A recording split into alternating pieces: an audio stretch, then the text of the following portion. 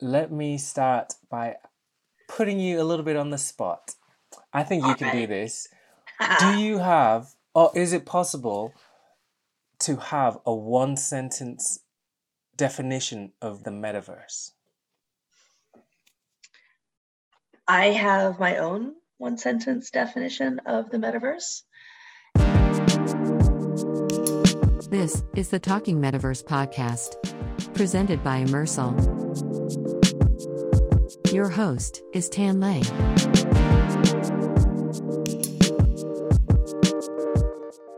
I call it, and I think of it as the post-text internet of experiences. Post text. Yeah, because the internet as we know it is text-based, it's keyboard-based. But one of the very important things I think about the metaverse is that it is post-text. It's about images, it's about three-dimensional objects, it's about moving through spaces. There's not a lot of written words in the metaverse. And there's all kinds of implications for that. What does a search engine look like in the metaverse? What do you search for? How do you actually create it? But it also, another implication is that it sets us free from the keyboard. And I think that's actually going to be an extremely important development of the metaverse as we move into a more immersive, experiential way of interacting with our computing. We're really going to have to rethink a lot of the things that we're taking for granted about our interfaces. And the other keyword you used there in your one sentence definition was experience. Yeah. So we're not just reading, we're not just hearing, we're not just watching, we're experiencing. Yeah, we're living the information that we get, the exchanges that we have with other people. Um, instead of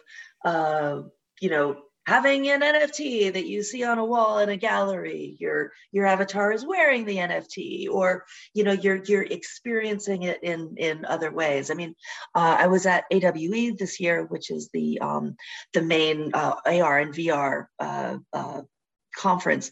And the winner of the best VR experience was OVR, which is olfactory. They add the olfactory layer to VR. So bringing in more experiences, and ultimately, haptics as well, but really experiencing things rather than, I mean, if you think about it, the internet itself, it's so text-based, and we older people are used to getting information through almost purely the written word and the occasional image.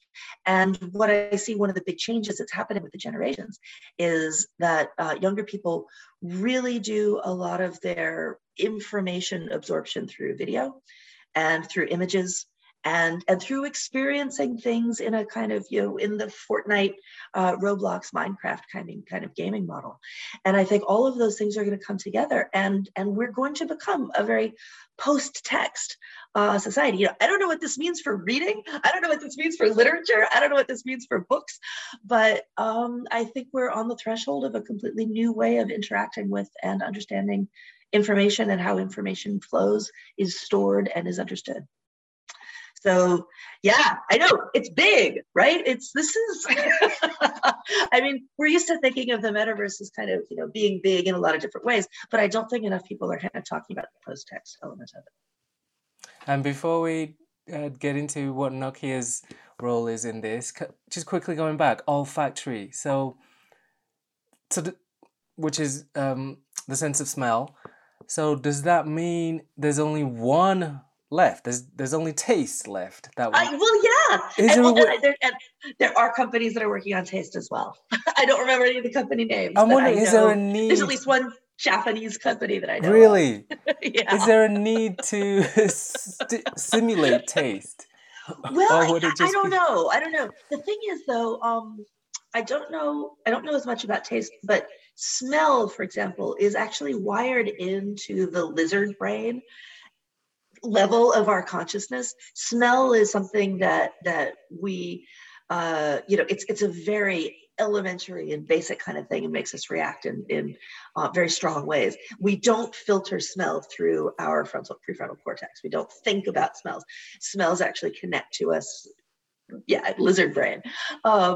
And I don't know if taste is as fundamental to us as to our thinking and to our experiencing profiles as smell is, but it's certainly, again, something that is another way for us to understand information.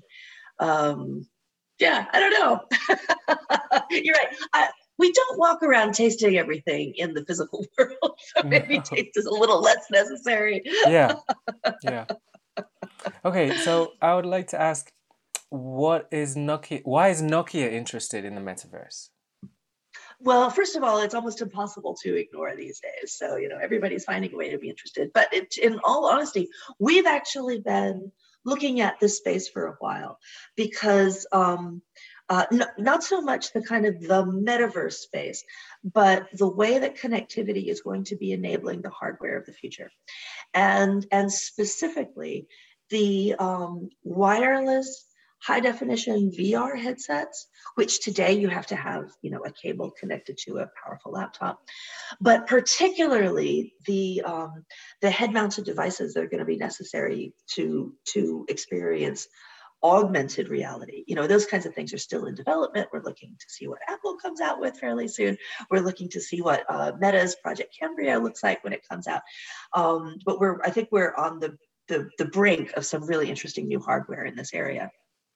And the thing is that for a head-mounted device to be, because I wear glasses, right? You and I are looking at each other. You can see that I wear glasses. I'm pointing to my glasses, so I'm saying this.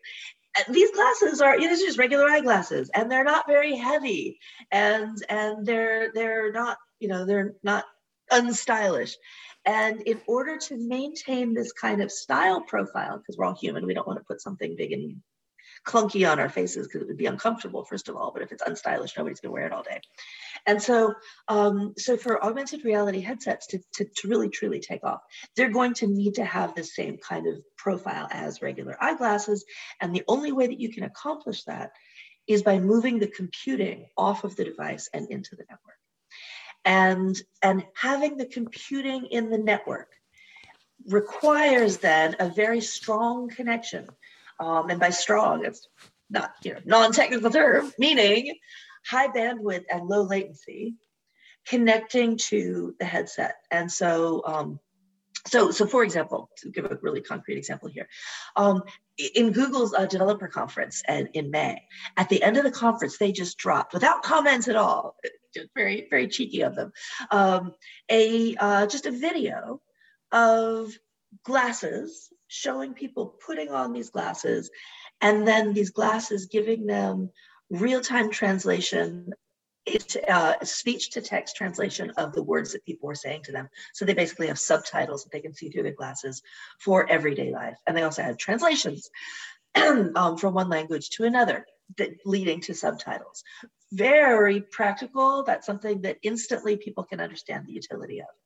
How was that actually working? Well, of course, Google, making no comment on the video, didn't say. However, we know that processing, that speech-to-text processing, particularly translation, that is more computing than would comfortably fit into the shape profile of those glasses.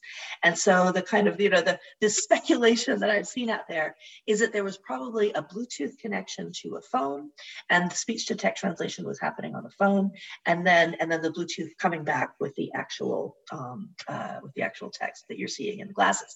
Now, that's fine for a small audio file and just going to your phone. But if you start dealing with front-facing cameras, actually analyzing the visual surroundings, now the amount of information that you're passing is much more than can be handled well over Bluetooth. And you're going to need to have a high bandwidth, low latency connection coming off of those glasses. And you're going to need to have a lot more processing power than can be held in a smartphone. And so that means a connection to the network, sending those visuals that are coming back from the glasses or an abstracted version of those visuals for analysis, and then coming back with some kind of information, some kind of result for you to then see in an augmented reality way. And so that connection, understanding that connection, what that connection is going to be, how far away from the end user can that computing sit?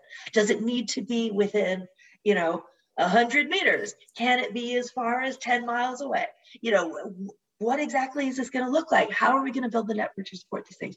Those are the questions that we're actually looking at and we're dealing with. So this is, it's grunty infrastructure work in the back end. And I should actually say very clearly right now, we are not manufacturing the glasses. We are not manufacturing any of the headsets. We're doing none of the end devices. We're purely interested in making sure that connectivity works to make these end devices produced by other companies work well when the time comes. Wow. Yep. And that's going to be a huge thing. So just recapping your example. So the glasses don't do any computing. The phone does the computing. But you're saying that with 5G, even the phone may not do the computing. The computing will be done somewhere far away. Somewhere else, right? Where you can have just a whole stack of servers to really give you superior computing power, really, bring all the oomph and the grunt. And so, but it's not just about moving the computing off of the glasses to keep with the form factor. There's two other elements that actually moving the computer off the glasses gives you as well. It makes it cheaper for the end device. For the actual glasses, you don't cost so much if you're paying, you don't have a big fat chip sitting in them. It also means that they don't generate as much heat, which means the glasses stay cool, and that's very important for wearability. So there's a lot of things that actually removing the computing from the end device does for you. And what's really interesting is that exactly those same problems and the same solution of moving the computing into the network is something that we're seeing in drones and robotics control as well. If you want to have a cheaper end device that doesn't get very hot and that also and the battery lasts a much longer time. That's another really important thing. If the end device doesn't have a lot of processing, then having the minimal processing on the end device, and then the processing happening in the network, that profile, that architectural profile is ideal not only for AR and VR glasses, but for drones and robotics and lots of visual analytics cases and cloud gaming as well. So it's not so much that we're really heavily focused on VR and AR as enablers of the metaverse. It's that we see that this particular structure of having computing located in the network is something that's going to enable the next step for a lot of different industries. And it's almost kind of a side effect. Oh yeah, we're going to be enabling the metaverse at the same time. Awesome. So that's why we've been working on this for a while. And it's only, kind of only recently oh look, this means we're supporting the metaverse. Okay, cool. Awesome. Now we are talking a little bit in the near, maybe distant future. What about today? Without those glasses, can we still? What kind of experiences are available on just handheld devices? Oh, well, tons of stuff that we're not involved in because we're purely focused on the connectivity angle. But right now, specifically, augmented reality, there's just so much that's going on. There's one of my favorites is a company called Bad VR that's based out of Los Angeles. They have a product called C Signal, where you can use either some kind of headset or your handset and literally see the strength of the wireless signal in the air around you. So if if you're sitting in a room and your Wi-Fi is not good, you can actually use this device to see where is the Wi-Fi better, and then to go there and get that better experience.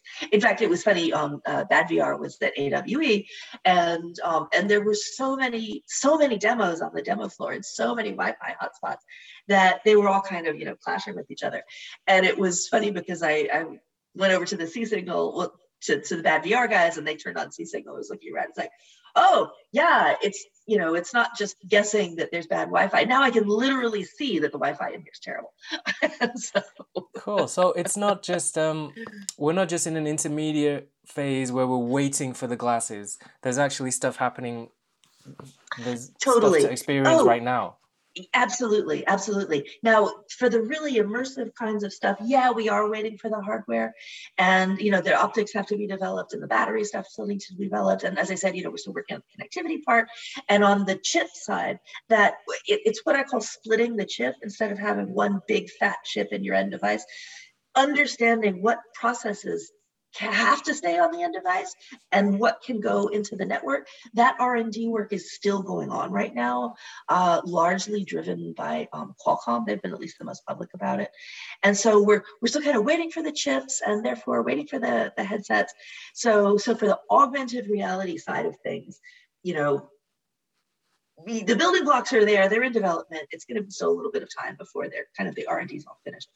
Virtual reality, of course, is way ahead, and it doesn't really, all the connectivity that virtual reality needs is already there, because most commercial grade VR headsets, the Quest, for example, they run on Wi-Fi and they're fine, so there's no connectivity issues there at all. And so there's clearly lots of immersive, wonderful things happening in the VR world already. I noticed you haven't mentioned, you didn't mention the word 5G, but it is 5G, isn't it, that we're talking about? It is 5G, yeah. 4G just does not, the pipe is not big enough in terms of the amount of data that can pass through, and the latency, which is the speed with which connections are actually made, it's just not low enough.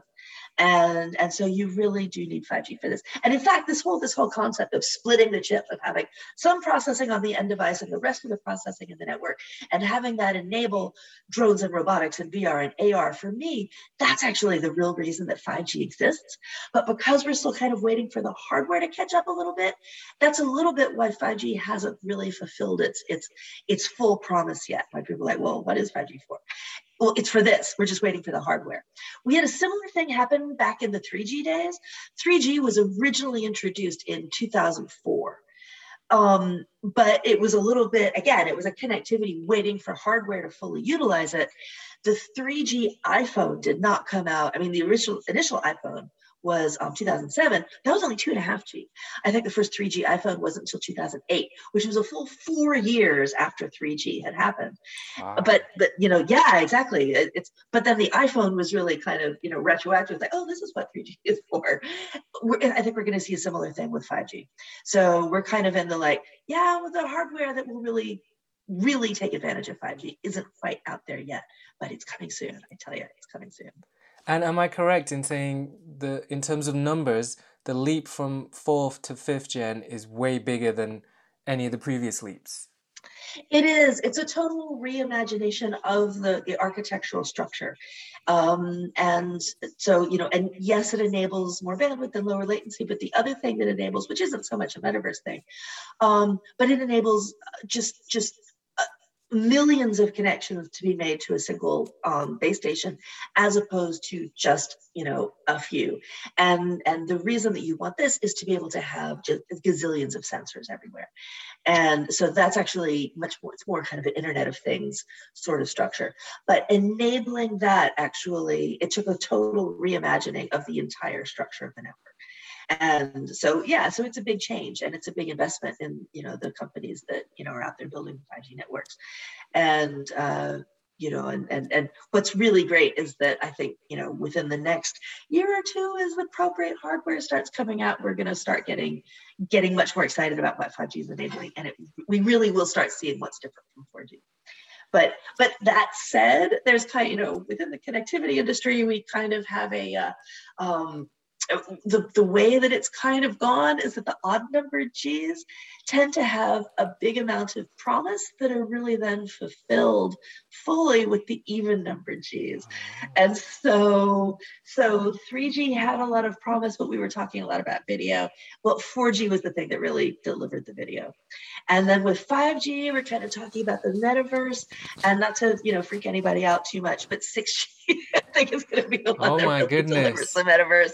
Yeah, because when 5G was envisioned, the whole concept of the metaverse wasn't a thing.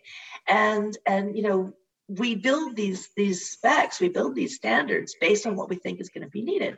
And back when 5G was being spec'd out, what was clear was video streaming. So the way that 5G is spec'd out is it's got a huge amount of downlink. So it allows like a lot of traffic to come from the network to the end user. But the uplink, so the traffic from the end user back into the system, that's not so big. And developers are already running into those limitations because, of course, we have these situations where you want to be able to scan the visual reality of somebody's entire surroundings and send that into the network for analysis. And you can't because the uplink is too small. So, so we're going to be getting parity with the uplink and the downlink. That's going to come in 5G Advanced, which is kind of 2027. But right now, all the talk about the metaverse and kind of what that could be and what it should be, that's, I can tell you that's really informing the standards for 6G, which are being debated within the industry right now. And the way these things happen is everybody looks around and goes, all right, what's a problem that we're having? and what can we do to solve it? So, so it's actually really good timing that we're starting to build these 5G things and finding out what the limitations are, because then we can actually design 6G to actually solve those limitations. I have to say, it's so cool that this is the first time on this podcast the word 6G has been mentioned. So talk about thinking forward. And I think it might be the first time I've heard anyone say it in real terms. I know. I mean, the standards have not been set yet. It's still, something. It's and the way that these standards happen is that there's, the companies that develop things. It's us and it's other companies out there who are all in this industry. We all kind of, everybody throws their ideas on the table, and then there's a group consensus about what should go into the standard. And so it's still very much the ideas on the table stage. It's super, super early. But it takes a long time because once you've decided, okay, these are the things we're going to address, then you have to go solve these problems. It takes years of research. And so this is, we're the beginning points of 6G. And for timeline purposes, 6G will probably be hitting in about 2030. But the thinking and the planning has to start now. Okay. Let me quickly ask you, because you're so excited about this, and I've seen you talk before and you have so much energy. I would love to know, when did you first come across this stuff? When did you first, do you remember your first AR, VR experience? Yeah. Well, my first, for AR, that one was more of a conceptual thing. It was when I read Kevin Kelly's article in Wired magazine, I think in February of 2019, Welcome to the Mirror World, or, describing the mirror world, which is an AR kind of world. And I hadn't really, filters, sure, but I hadn't really seen it too much. But that article just kind of exploded my mind, that, oh my God, this is going to be gigantic. This is, I completely agree with him. This is going to be something that's going to be huge. But my first virtual reality hands-on experience, it was at, it was Mobile World Congress Americas in San Francisco, and I think it was in 2017 or 2018. Anyway, the Samsung booth at it, they had virtual reality headsets. They were probably HTCs. They're probably Vives, and they had on it an app from the company Verzoom, and they had exercise bicycles.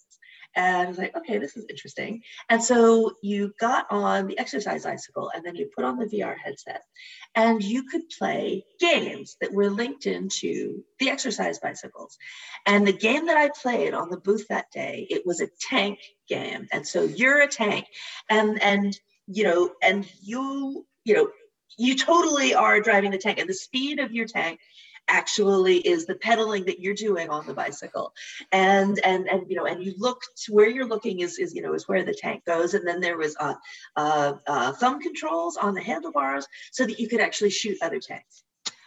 I sat on that bike in the middle of this expo, dressed in my nice business clothes, for half an hour, shooting tanks and having an absolutely amazing time. And then when I got off, I was drenched, absolutely drenched in sweat. I had to go around the rest of the day like looking completely bedraggled. But it was so fantastic that experience made me go out, and this was pre-Oculus, made me go out and spend the ginormous amounts of money it took then to have a VR rig at home, because you had to buy the expensive laptop and you had to buy the headset that was connected to the laptop with a wire. So I could have VZ Fit at home. And then after they've got a whole bunch of game universes. You can ride a unicorn sailing through the skies, gathering gems from the clouds. You can ride bicycle races, you can have car races. They're all really wonderful because you're gamifying exercise. And then, of course, things like Beat Saber came in and Supernatural came in. And I, quite frankly, do all of my fitness in virtual reality. And that really became useful with lockdown. But I could be going to the gym now, but I don't, because I enjoy the gamified fitness the most.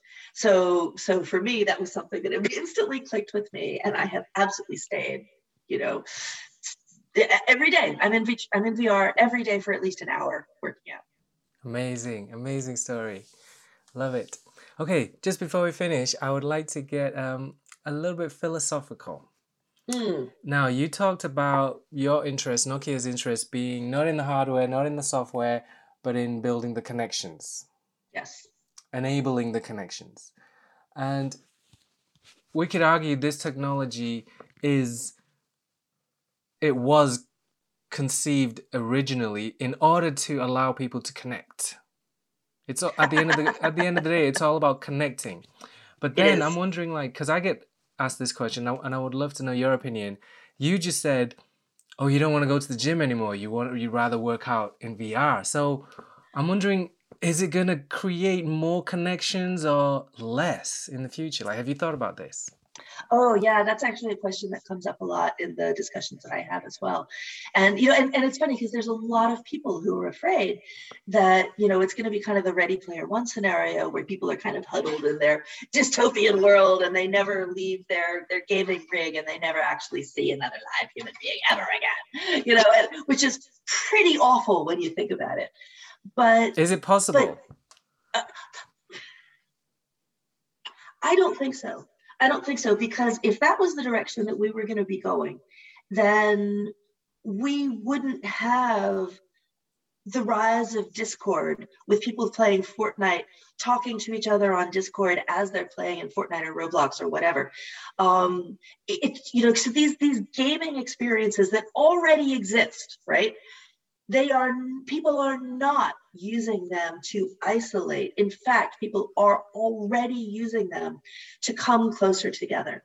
And it's really interesting. I've got 2 teenage boys, and during lockdown, they met other kids that they were interested in their games, and they don't live near here. And even after they've been going back to school for a full year now, their best friends are still the friends that they've made in the gaming universe, because those are the ones that are closest to their own interests. I think so I don't think there's a risk of us kind of withdrawing from humanity, because the pattern that we're seeing already with the kind of most metaverse-like things that we've got all right now, which is the gaming universe, people are actually using that to drive towards more connections. I think we're social creatures, and I think that's going to be the way it goes. Where I think that the risk is, because there is a risk, is that we will only interact with people who are like us. We will no longer, if we can have total control over where we go and who we interact with, then we're not going to have these random encounters with people who are not like us. And in fact, my kids are to a certain extent able to reject the kids that they actually go to school with, because they have better friends out there in, the Fortnite world. And that's actually not good. We need to be exposed to different ways of thinking. We need to be exposed to different experiences, to different cultures, to different all kinds of things. And how we actually keep a heterogeneous level of the unexpected, where you go into worlds where you don't control everything, where unexpected things happen that expand your mind.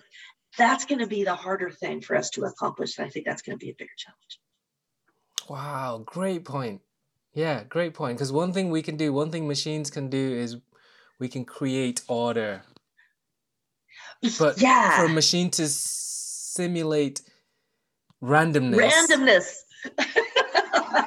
and social randomness in a way that's, pleasant. Will we choose the randomness? I don't know, and it's not everywhere in the world that has a problem with people being in their own little enclaves and not, but it's already an actual problem in the United States and other places as well. And we need to keep encountering people who think differently than we do. We need to, maintain our understanding, even that there are other ways to think. Otherwise, what happens is the rise of unilateral thought and intolerance. And that's never good. Whatever ideology that's in support that's supporting, it's never good. There always needs to be challenges to thinking, and that randomness brings. So we need to have a way of not controlling all of the stuff. And and this is a great if everything's digitized, that's the challenge. And it's something that needs conscious reminding, right? Because and also let's be clear, it's a small part, so it's perfectly okay to select the exact kind of people you want to be around, and we should do that. But we should leave a small part open for randomness. Exactly. Something like I love things like Lunch Club that just pair completely random people to get together and talk for an hour. So things like that. If we can make sure that we build that sort of thing into the metaverse, that's what we need. But people have to perceive that there's a need for that before they'll actually go out there and consciously choose to spend their time doing that. And I'm not sure that enough of us understand the importance of maintaining exposure to diverse ways of thinking. Well, you don't get new ideas. You don't get new creativity unless you have had your mind expanded by I had no idea that was a possibility. Cool. Oh, let me think about that now. And also, that's something that has to be accidental. You can't set yourself up to be surprised. Right. I mean, you can. It's like, I will go into a different metaverse, or a different world today. But it's not the same. It's not the same. Yeah. So anyway. So that was a very, very long answer to your question. I don't think we're going to become individually socially isolated, but I think the risk is it will become homogenized. And that's the thing that we need to guard against. Love it. Leslie, thank you so much for joining me. And I know it's really late there, so I really appreciate your time. Oh, no problem. I know it's really early where you are, so I appreciate your time as well.